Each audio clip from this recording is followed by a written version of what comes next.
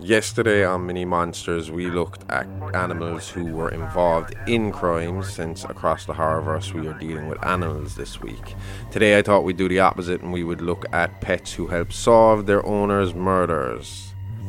While it's widely acknowledged pets can offer comfort, companionship and fuzzy tummies for rubbing, it can also be reassuring to know your furry pals may one day provide the necessary information to find your killer.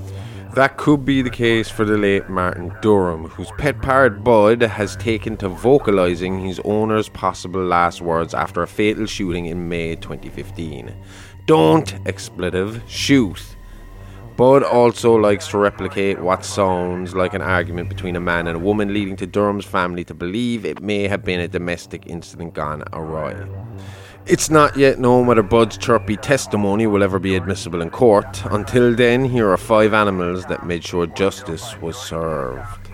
Number 1, Bird the Cockatoo. Texas native Kevin Butler was such a fan of NBA great Larry Bird that he ignored the potential redundancy and named his pet cockatoo after him. Friends said Bird was very devoted to Butler, and when Butler's home was broken into in 2001, Bird tried to fend off his owner's murderers, before he was mortally wounded himself. One of them, Daniel Torres, denied involvement until prosecutors presented evidence linking the DNA recovered from the bird's beak to Torres. He received life in prison. Bird, just 18 inches tall, was heralded as valiant during the trial. Number 2, Chief the Pitbull Lab Mix. A Seattle, Washington couple and their dog were found slain in 1998, the apparent victims of a home invasion. While standing trial, suspects Ken Luluali and George Twilfano were surprised to learn the prosecutors planned a landmark entry of evidence.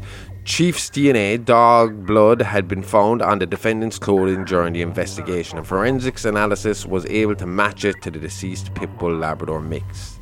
In his opening argument, prosecutor Tim Bradshaw stated that the irony will be that the witness, who could never speak even when he was alive, will present the most eloquent of evidence.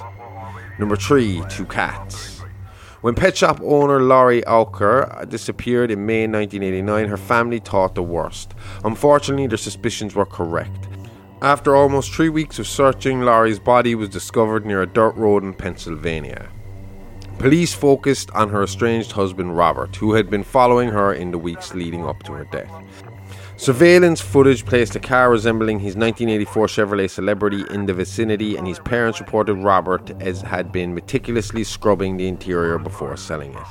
Despite his efforts, forensics works found several cat hairs that later proved to be identical matches to the victim's 2 felines.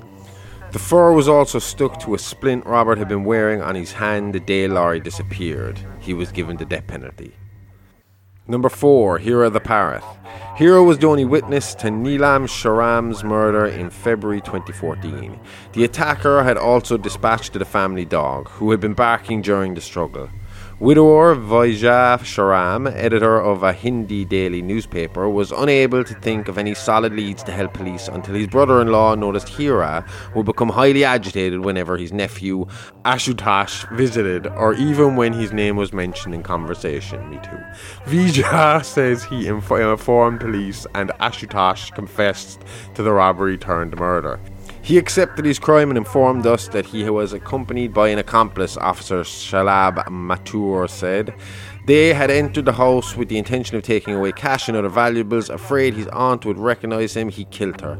Police later downplayed the bird's participation, saying it was an unexplained bite mark on Ashutosh that made him their primary focus.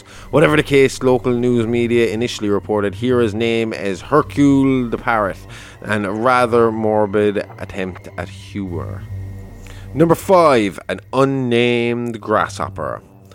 While not quite a pet, one insect found itself dying for a noble cause. According to forensic entomologist M. Lee Goff, a 1985 homicide in Texas resulted in precious little physical evidence, save for a grasshopper that had been found on the victim's clothing that was missing a limb. Further investigation of one suspect revealed that he happened to have the severed insect legs stuck to the cuff of his pants. When Goff reassembled the bug, he found it to be a perfect match, and the suspect was convicted.